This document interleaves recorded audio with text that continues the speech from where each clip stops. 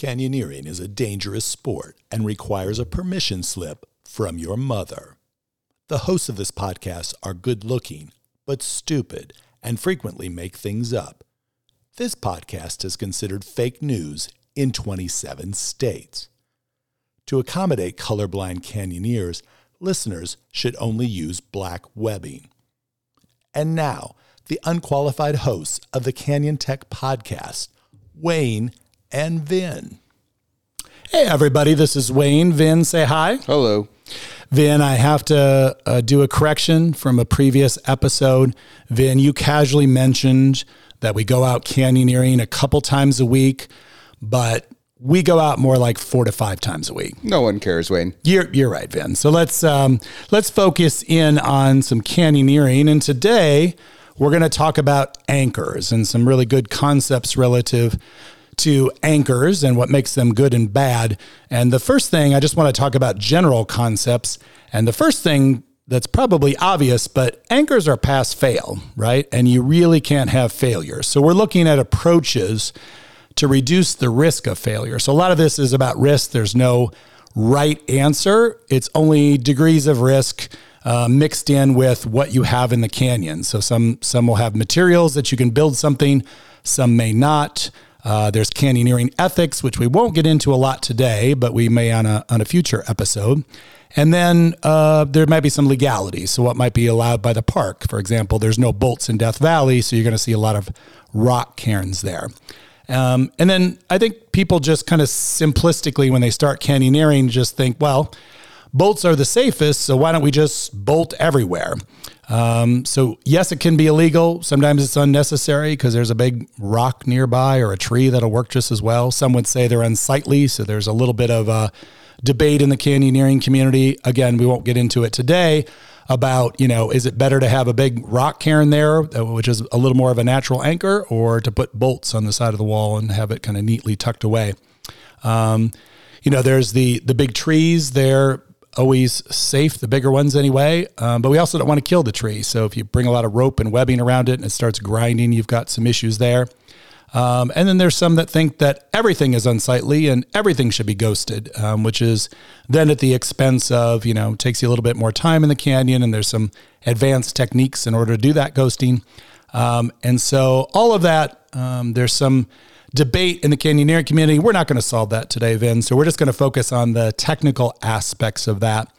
And then the other thing I guess we can talk about, now I'll throw it over to you, is that you and your team obviously need to get down a specific rappel when you're looking at the canyon, and you want to make sure that you get down safely.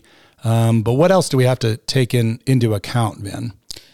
That this is a community, that this is a sport that many people are doing, and that there are people that have come before you, and that also that there are going to be people behind you. So some of the choices that you make, like whether or not you replace webbing, the quality of stuff that you're using, like people that are coming in the days or months after you will be using that gear, and it could be dangerous or not dangerous to them. Yeah, so if you see a nick in a webbing, and I'll admit sometimes we're hurrying through a canyon, and so we have to debate, how bad is the nick, and do we want to replace it or not? And so, erring on the side of it would be good for us and our group, but it also would be good to make sure if the next group is coming through and they don't look at it as closely, whether or not, it helps them out as well. So we do think about the broader community.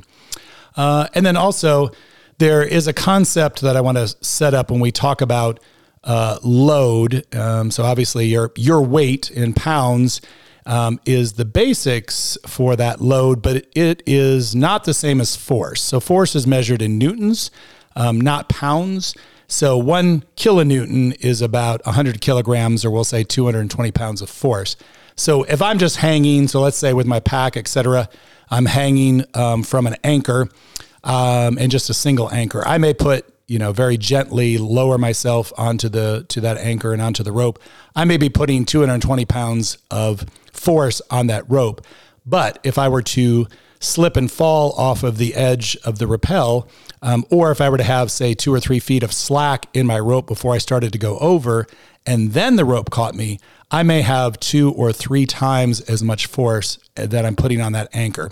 And if it's a set of bolts and, double webbing, no problem. It's strong enough. But if it's a rock cairn, we have to be much more careful. So there are concepts here that we'll talk about when we look at, whether it's strong and redundant, et cetera. It's not just if you weigh 105 pounds, whether it'll hold you. It's also whether it'll hold you if there's any kinds of shock to the system and force applied. So those are the types of things that we're going to, as we're talking through and considering how we're going to manage that. So you also then, as you're going down and maybe say testing out an anchor, you don't want to, say, hey, let me see how this cairn anchor holds. And then you just lean back and you start jerking on it.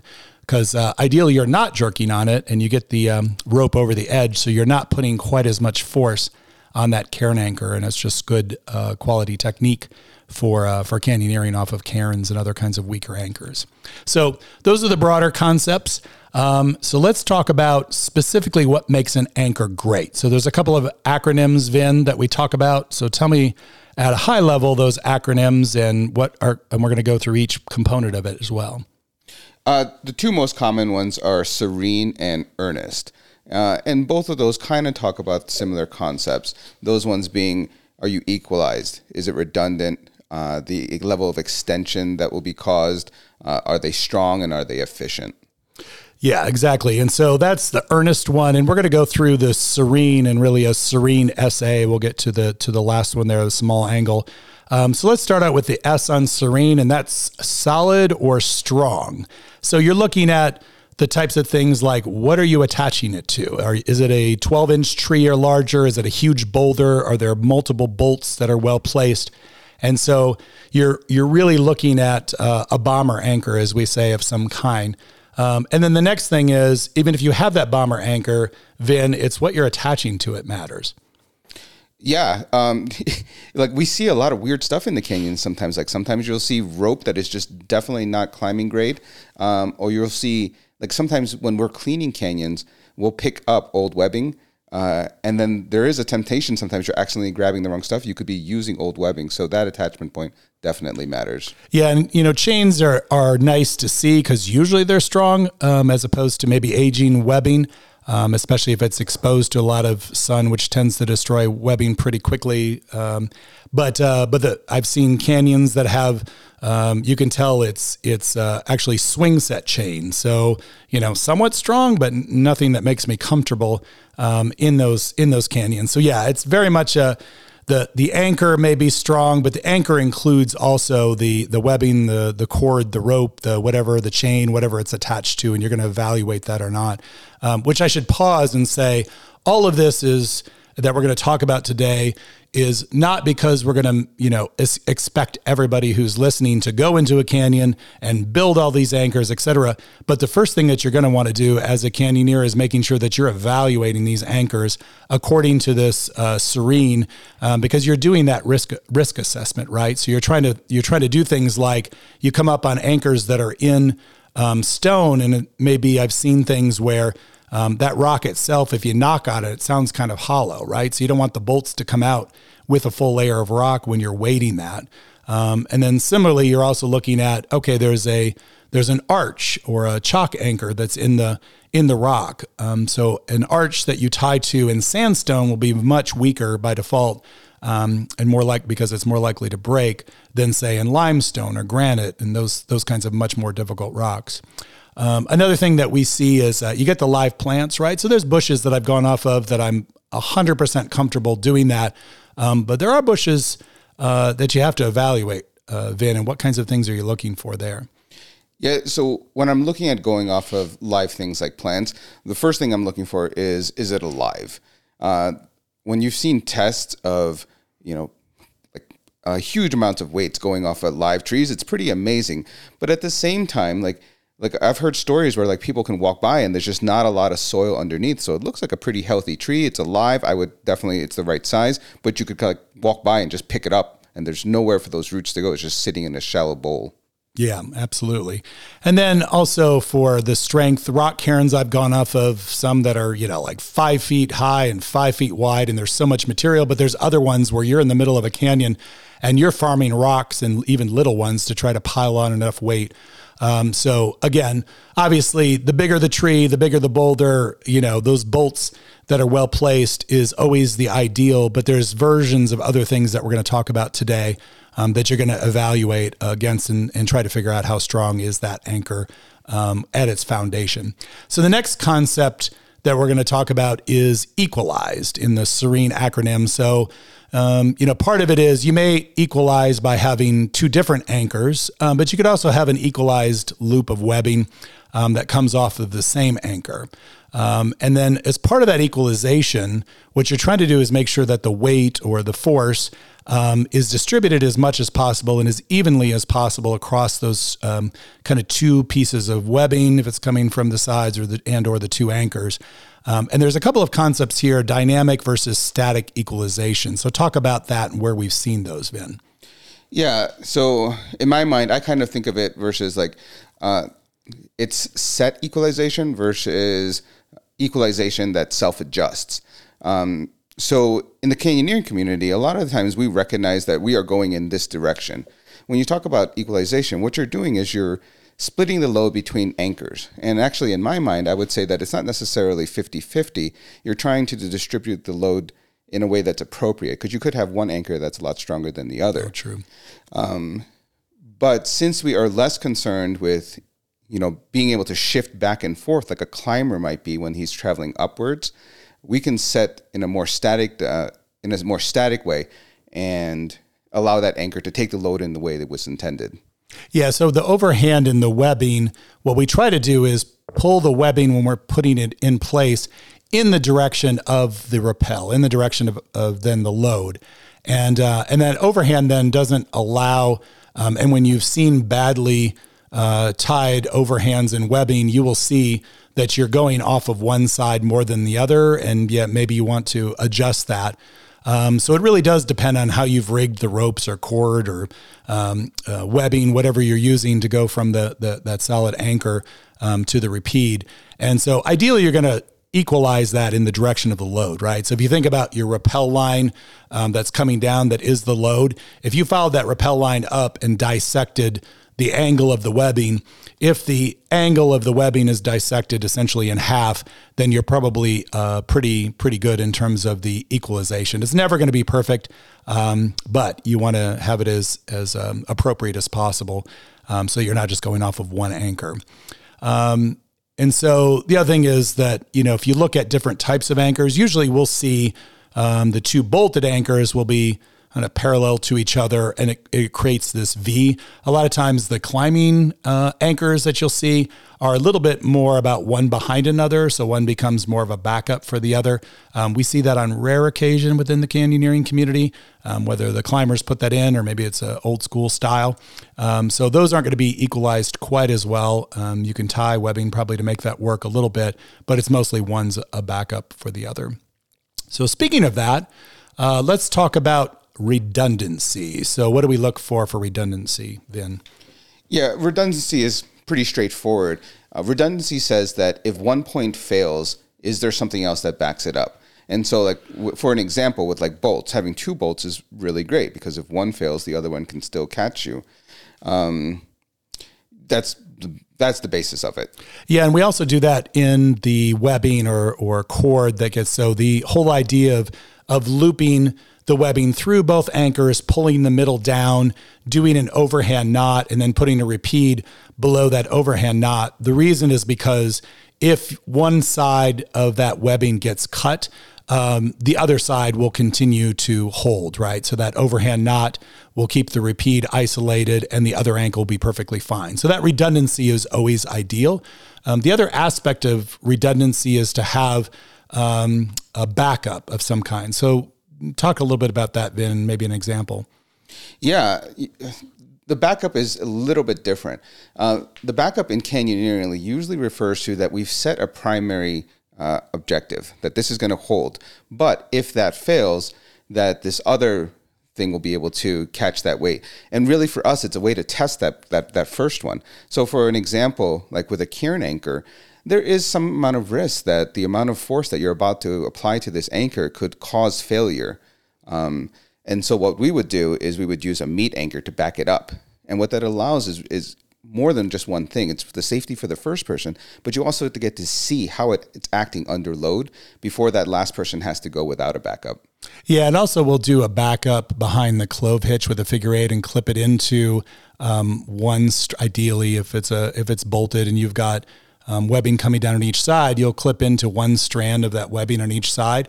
And part of that is, again, for the same reason, if where that repeat is hooked into happens to come apart, get cut, and that you'll have a little bit of a jolt, but your figure eight will then grab and continue to hold that person. Obviously, that won't be there for the last person coming down, but for everybody prior to that, before that backup gets pulled off. So that's redundancy, and I've obviously the more redundancy that we, if we have 2 points of failure, that's always best, and more is better, up until a certain point. So there's the next one, the E in Serene, or I guess the second out of the 3 E's is efficient, or timely if you're doing the Earnest acronym. So there's a bit of how much time does it take? How much material do you need? A lot of times that becomes a little more on the climbing side versus canyoneering, because we build anchors and we leave them. Climbers build and take down a lot more anchors, so they have to try to figure out how much time. But it's similar for what we're doing, Vin, right? So as we look at in particular canyons, one of our favorite canyons has a modestly sized arch, a sandstone arch that we go off of. It's only about a 12-foot rappel, but if you were to fall and blow that arch out, it could be a very significant and dangerous fall. So we debate, do we put bolts in there? And then it's a question of, taking the time to put that in for the betterment of the canyoneering community. And then, do we put 2 bolts in? And then do we use webbing or should we use chains? And so those are the types of things that we debate. And some of it is just the time in a particular canyon. So Death Valley had a lot of washouts this summer, and a lot of rain during the monsoon season. And so I suspect the vast majority of the cairn anchors that are all across Death Valley got blown out. And so now the next set of people that went through had to go rebuild those, right? So you can make a huge, huge pile of rocks, or you can make a pile of rocks that's big enough to make sure that at least you get down for that particular rappel. So all that, I think, comes into the context of efficient or timely. How much material you're going to put in? Is it worth it? Are you bettering the canyoneering community? And how much time do you maybe have if there's only limited daylight, or it's too hot or too cold? You're not going to want to spend that much time in the canyon. Okay. Anything else on efficiency or timeliness that you can think of, Vin? Yeah, I guess the only other thing I would add is those choices are also adjusted by how good the canyon is. Like when we really like canyons, we're going to put more effort into it. And is that great? I don't know, but it's certainly part of the discussion. Yeah, that's good. Because sometimes we're exploring and we find something new that's somewhat interesting, but so we're not gonna bolt it or do anything specifically other than maybe put a little webbing around a tree and leave that behind. But yeah, we're gonna limit our investment, because again, if you're putting in 2 bolts and maybe some chain or some webbing, I mean, you could be talking $20 to $30 of investment for you personally just in that one anchor on one rappel. So it get to be expensive very quickly. And you have to take that into consideration. The next one is NE in our Serene is no extension. So tell us a little bit about extension and what that does and what we're trying to avoid, Vin. Yeah, extension means that if there is a failure, it's how far you're going to fall before your redundant action catches you. And this is pretty significant, right? Especially for us, because we're using a lot of static equipment. And so it multiplies the force, which can cause a tremendous amount of damage. A 10-foot fall on climbing rope is not going to feel that bad if you're, up there a little bit. But a 10-foot fall on a static sling, you're talking about some real damage. Yeah, so that's generally what that overhand knot does in the webbing, right? So if one side were to fail, there's not much slippage to create that shock to the system. But you also have to consider, as we talked about, if you have a meat anchor backup, right? So you don't want to have 3 feet of, slack where the rope's going around the rock cairn and you're just kind of casually sitting there. Because what's happened, not only will that person fall rapidly those 3 feet and create a lot of forces on your system, but it's going to then more likely jerk you. So as a meat anchor, you want to limit that because the force on you when you may be about the same weight as somebody else needs to be minimized as much as possible. Okay.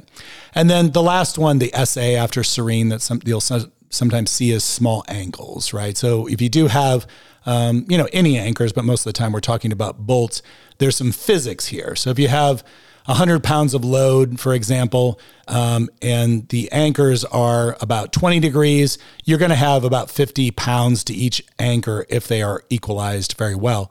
But if you go all the way up to 120 degrees, each anchor will have that 100 pounds of load. So you still may be sharing, but it will not be reducing the load. And then obviously that puts more pressure on and force on your webbing, and then it's more likely to fail if you have that. So most of the time when we are in a canyon, you want to make sure that the angles are about between that 20 and 60 degrees and keeping them small. And Vin, you had a little Star Trek way of remembering your angles. Yeah, what I was taught in class is if you do like a Vulcan sign where you've got the two fingers on either side, the angle of your anchor should be able to fit inside of that. Yeah, that's great. So, okay, so that's kind of the serene and the concepts of what makes a great anchor. And the thing to be said that's probably obvious is there's trade-offs as you go through this, right? So there may be times when you're trading off the equalization or redundancy because you have a great strong anchor, so you don't need that much of those other ones. Those are the types of things versus if you have a small rock cairn, so you want to make sure that you've got some redundancies or at least a backup, or you're trying to get through a major canyon and you're running out of daylight or warmth, that you want to be as timely as you can. So these are all trade-offs and, again, risk assessments. So we're going to go and talk about the different types of anchors. And reminder to folks, you may or may not be creating your own anchors. A lot of established canyons will already have these in place. And so we will tend to just use what is there. But we do want to go through them so you understand what makes a good one versus a bad one, and perhaps the ability to inspect those. I'm going to go in somewhat of an order from my most favorite to my least favorite types of anchors. So we'll start with the old bolts. So you'll see a couple different styles, Vin. Tell me about those. Yeah, the two most common styles that you'll see in terms of like categories will be glue-in and expansion bolts. Glue-in is pretty straightforward. You drill a hole, you put the bolt in with some epoxy, and it holds. Really strong, great tests. The expansion bolts have a mechanical process. So you'll drill the hole, the bolt goes in, and then with a wrench, you're going to turn the head. And that causes this expansion inside, which is grabbing the rock. Now, in terms of which ones are better, I think the tests are pretty close. I think the glue-ins will win. But I think one of the things to recognize is that the mechanical bolts have a ton of different options. And so you could run into the risk that people are in there installing just random like concrete bolts. And that's something definitely to watch out for. Yeah, and you will see a lot of the Home Depot style hardware on the bolt side. And, they will often work, so they use concrete anchors and just off-the-shelf bolts and sometimes washers to hold the chain in place. It doesn't mean they're weak. Probably not ideal in a lot of situations. But on both of those, when you come up and inspect them, they should be relatively firm in the rock, right? So the glue ones absolutely should not be moving. On the expansion bolts, sometimes the anchor that's there will have a little bit of flex, and you just don't want the bolt to be very loose. Sometimes I'll carry a little adjustable wrench in order to be able to tighten them as needed and very gently, because if you do it too much, you're just going to pull the whole thing apart anyway. So that's one thing, is just inspecting. Know the difference between the two. Obviously, you're not going to wrench on a glue-in bolt. And then there's also a pattern, if you will, right? So we talked about the V, where there's two bolts together and it creates a V in the webbing, and that goes in the direction of the rappel. And then there's also on occasion kind of that vertically stacked. So one's behind the other. And, you really want to think about what did the anchor designer have in mind for what they're trying to do there, and make sure that how it's tied or what you're doing, which direction you're going on the rappel to get that equalization off of those bolts in this case is appropriate. Okay. So let's look at the trees or large bushes. Obviously, huge trees are nice, solid, strong anchors, but we've gone off of some really small stuff, Vin. So tell me about what to do and not to do on those. Yeah, with the trees, what you're going to look for first is that 100%, I think it needs to be alive in most cases. But one of the things that you can do to be able to minimize the force that's being applied is tie super low on the tree. And that's going to give you a lot better chance of not damaging the tree or yourself. Yeah, and there also is some technique, right? So the damage of the tree is, scraping bark off, so you don't generally want to just put a rope around a tree, even if it was an easy pull, because you're pulling all the bark off. So webbing is good. And then there's techniques if you're trying to keep the webbing in a specific spot. So if there's like a huge, if the tree is leaning in the direction of the rappel, you may not just want to have a loose sling around that tree because as you start going down, it could slide up on the major branch that you're on. So then there's techniques like wrap 3, pull 2, right? So you take the webbing all the way around 3 times, put in your water knot, pull 2 of those out, put an overhand knot in there. And so now you have a nice redundant piece of webbing on a tree that will hold in the specific spot, high, low, wherever you want to put it. The other thing to be said is obviously you want to wrap low around small trees or bushes. So the closer you are to the roots generally are better. And allows you to get a smaller and smaller bush to make that work.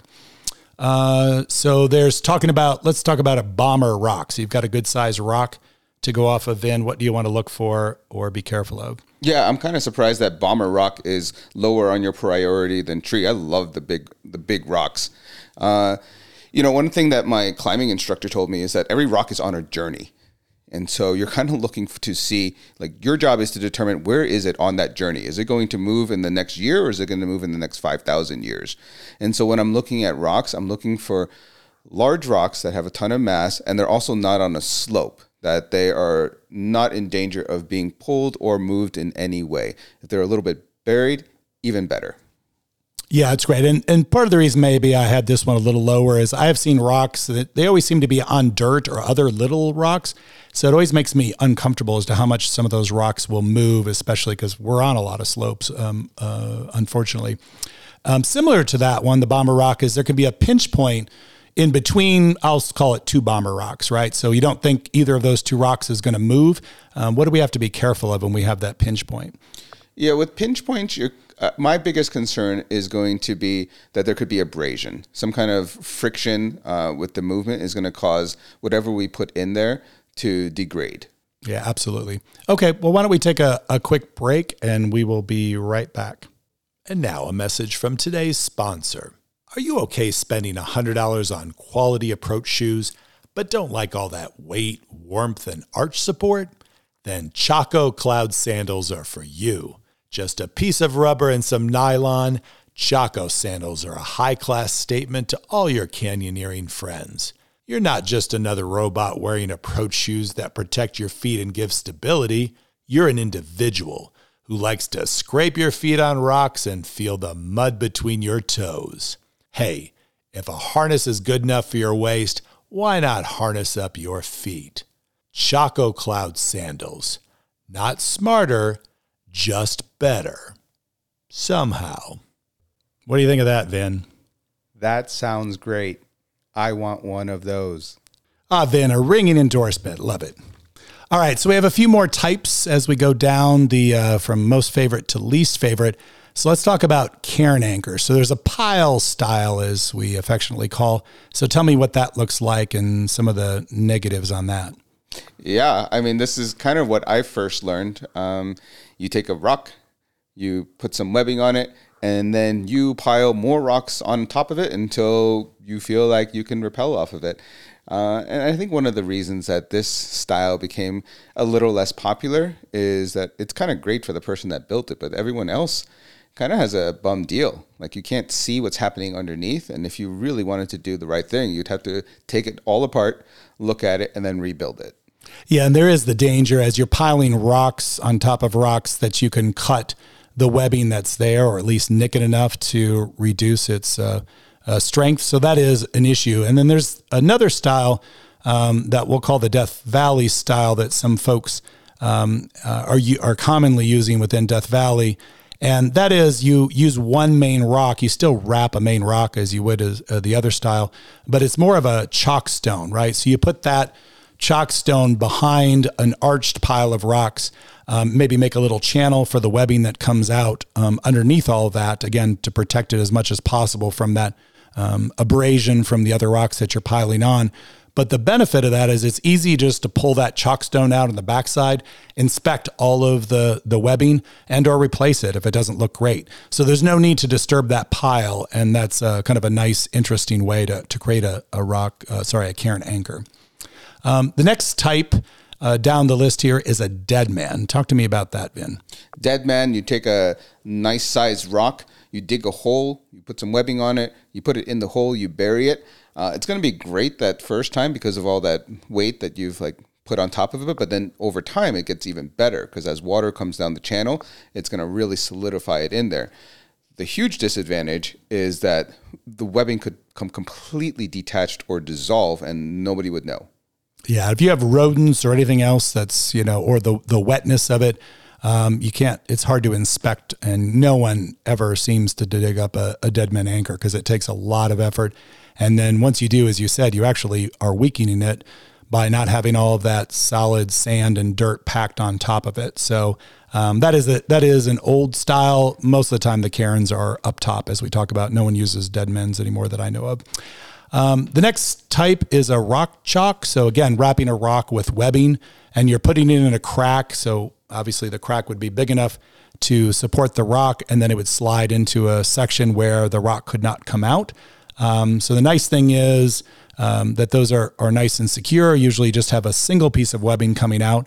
The downside is it depends on what kind of rock you're putting it on. When you have a crack in a rock, it could be a fin or something that's not quite as strong. So you have to be a little bit careful about that. And then a similar concept is a knot chalk. Vin, tell me about that. Yeah, knot chalk is very similar. You're putting something in that is too large to get through the opening. So you'll tie some kind of fat knot in webbing and put it into a place that is kind of V-shaped. What you're really looking for is something that is like a crack in the earth versus something like next to a flake that could easily break off. Yeah, and so you're going to have a very thin crack for something like that because you wouldn't want to do it with a huge pile of knots because they would squeeze through any bigger cracks. So you're really talking about something so small it'd be tough to get a rock in and have it tied up. And then the next type down the list here is an arch. So I describe this as tying in and praying because it's always, especially in sandstone, scary to me to go off of an arch. I never know because you don't generally go around pulling arches to failure. One, it's a beautiful part of our environment here in southern Utah, so you want to preserve them as much as possible. I always get happy when I see arches in the canyons, but at the same time, I haven't seen one blow out, so I don't know how big or small they're supposed to be before you have to be concerned about them. I do know that if you're in better rock, a granite or basalt or something that's a harder rock, a limestone, you're going to have a much smaller arch will be fine. We did golf the other day that has a few little baby arches that are the size of your fingers that are tied to, and that seemed to work, although it also made me really uncomfortable.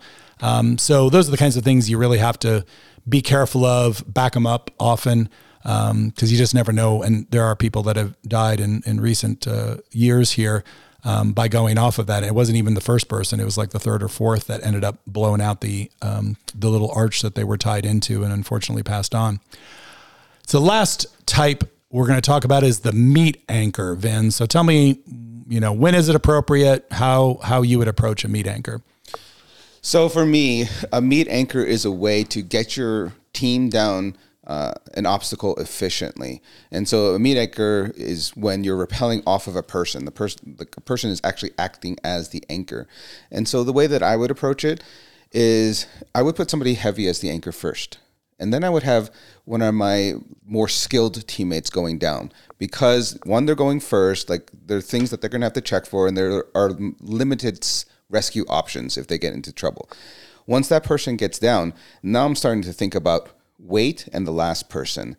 So I kind of want my heavier people to go first because I have more people to back up the meat. And once I get them down, the last two people, now this is getting a little bit like you're thinking you want your best down climber to go last if possible, because the team is going to have to support them and they're going down without rappel. Yeah, it's great. And I do think also that you have to, there's an appropriate approach to how you are meet anchor, regardless of how heavy you are, right? So you want to make sure that you are prepared to support their weight going over. So ideally, the person who is rappelling will be kind to you and do a bit of a soft start, but I have noticed that is not always the case. And so you need to be in a very firm position. You want to sit down, make sure that you're low to the ground. Leaning back might help a little bit. Putting your feet onto a rock or something that's, a wall or something that'll help you be more solid. And then also just making sure that you're not doing something silly like having the rope drape over your legs. So as soon as they start to rappel, it's pinching yourself, or if you're doing this as a meat anchor as a backup, that there's some weird angle to the load. So now it's kind of jerking you sideways in the canyon where you're not in control. So those are the types of things that you want to watch for. And then also it's helpful, as we know, once the rope is over an edge, the rock itself will help with, because of the friction of the rope on the rock, will help with the supporting the load, if you will, right? Or lessening the load on the meat. So most of the time you just got to get them over the edge. But also if there is a place to drape the rope over a rock that's, sitting in the canyon somewhere, that's great, because then from the start, you're going to have a little more friction. And then the last little tip on that is, I have gone out with people that they say, don't stand on the rope, never stand on the rope.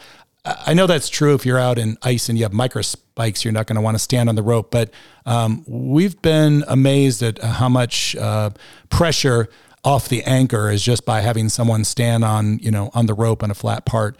So that can be helpful as well when someone's doing a start and there's a meat anchor there.